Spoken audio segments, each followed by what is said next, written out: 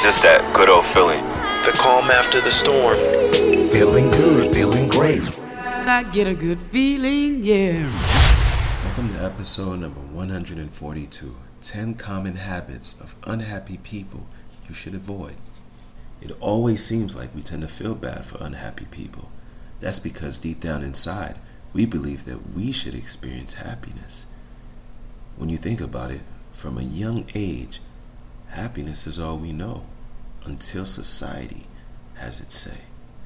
There's so many reasons we have to be happy, so much so that it can get a bit confusing to identify them.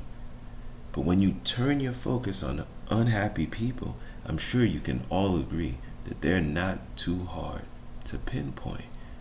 I learned years ago that happiness is a choice. That is why keeping unhappy people around you is like exposing yourself to a contagious condition.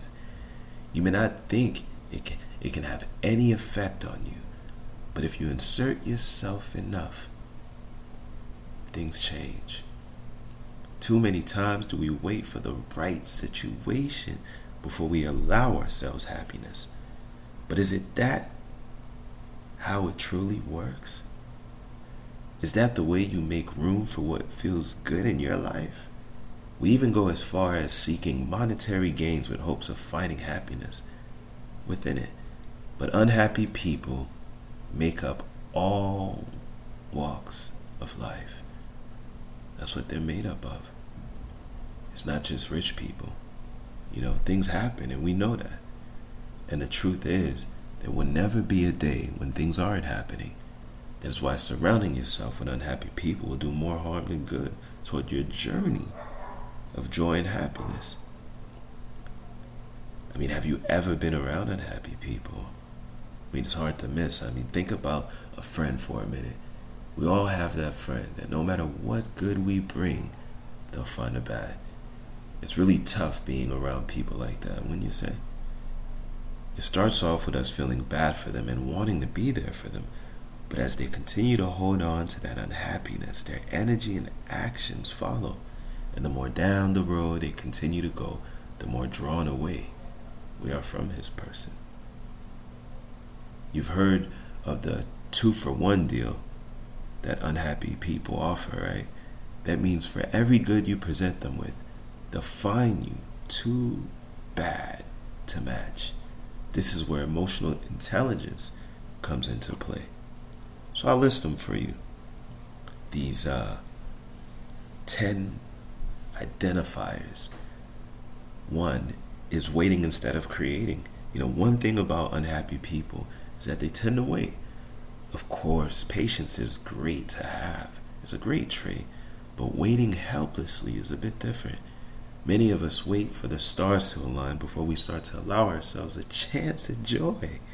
We wait and wait and wait to find that the very thing we're waiting for has been waiting for us. And that's if we even get there. And that's because happiness isn't given, it's created. Happiness is about taking what you don't need and creating from it what you do. It's about opening your eyes to the things in front of you. Number 2, material possessions, they're not the answer. They don't buy you happiness. Ever seen someone successful constantly spending? They buy the newest car, the best house on the block, and all the newest pieces of technology that the world has to offer. But yet, the happiness that they thought would come along with it was nowhere to be found. And research has proven time and time again that material things don't add value that we associate to them. Number 3, unhappy people should get out. It's far too easy to grab a seat when you're going through things. Let's face it. When we are going through the motions of life, we feel stuck. That's understandable. That's because until we experience the solution we are looking for, we allow ourselves no movement. It's easy to stay home and crank away at the TV, but this one aspect of life is where moving is far better than standing still. The more you feel the urge to stay put, the more you should be getting out. Number 4, you are not a victim. All of the unhappy people I've met had that why me mentality. They believe that life is happening to them and they just can't seem to catch a break. And the sad thing is, they fail to see all the beauty that life has provided them with. They fail to see the constant happenings of life right before them. We don't always get what we want, but we sure get way much more, don't we? Just like the skies, it's there, whether you're open to receiving it or not. Number 5, the lack of positivity lives in happy people.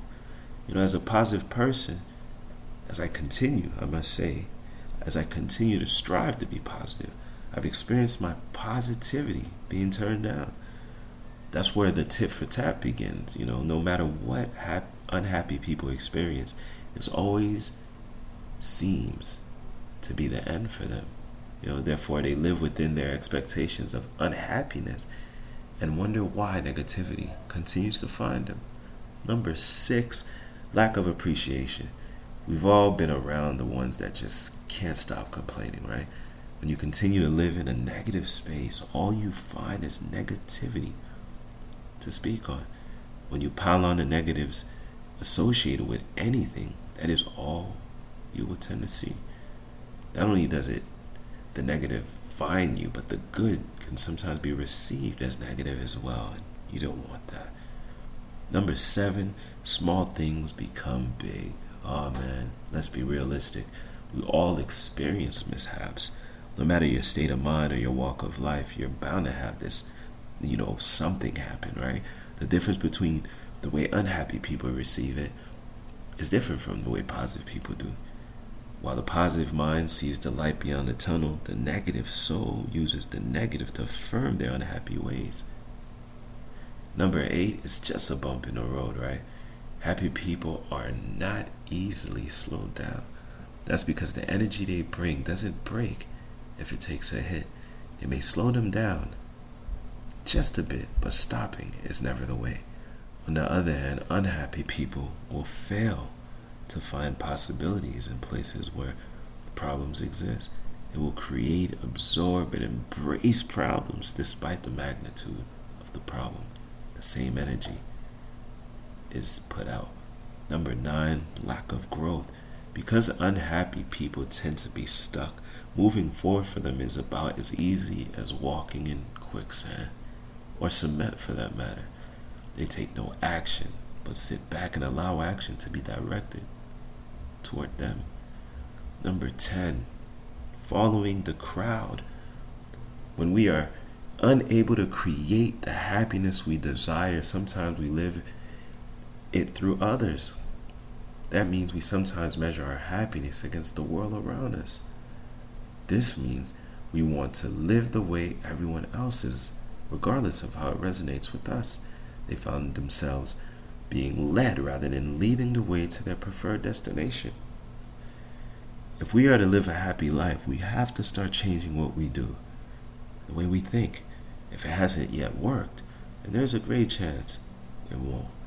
So be intentional about regaining your life so that you always remain in the driver's seat. Join me for episode number 142, Dating Tips for Finding the Right Person. We know we have much to work to do within. After all, it takes constant effort to maintain goodness. Let's enjoy this topic of tips for manifesting the right person in our lives. It's just that good old feeling. All of you have extraordinary capabilities. All of you. Get full of the feeling, and fulfillment must come. It's just something you wake up to every single morning, you look forward to every day. That's what brings you life.